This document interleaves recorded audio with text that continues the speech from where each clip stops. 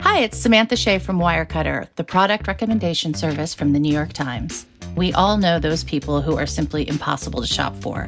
At Wirecutter, we have a huge collection of gift guides to help you find the perfect present. We can help you find a gift for the indoorsy type, a gift for the coffee lover looking to try a new bean, something that's nice but not too nice for the new person you're seeing, the best packing cubes for frequent travelers, for the music-loving dad, try a Thelonious Monk album. We believe there's a perfect gift for everyone, and Wirecutter can help you find it. Check out all our gift guides at nytimes.com/gift guides.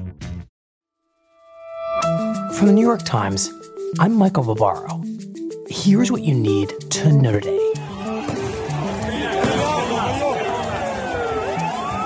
Protests in Belarus are entering their fourth consecutive day over suspicious election results that gave the country's authoritarian president his latest landslide victory.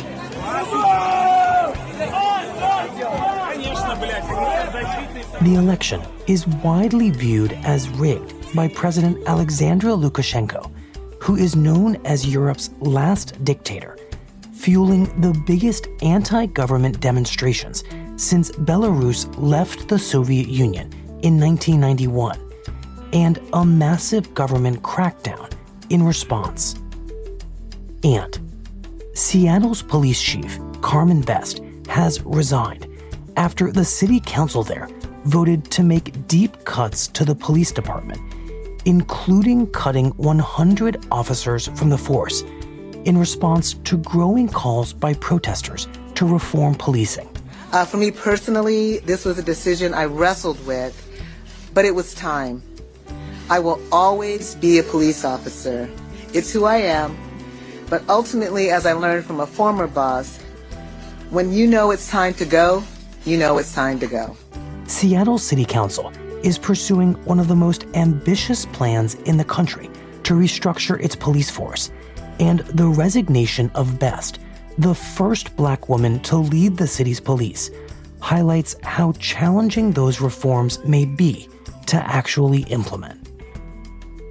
Finally, when you look at this decision, we just believe collectively there's too much uncertainty at this point in time in our country to encourage our student athletes to participate in fall sports.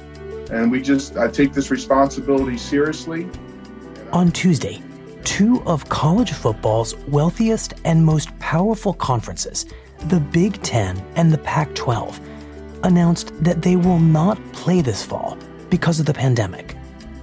The decision is one of the most significant in the history of college athletics, a multi-billion-dollar industry that heavily supports college budgets, and it defies calls by some coaches, players, and President Trump to mount a season.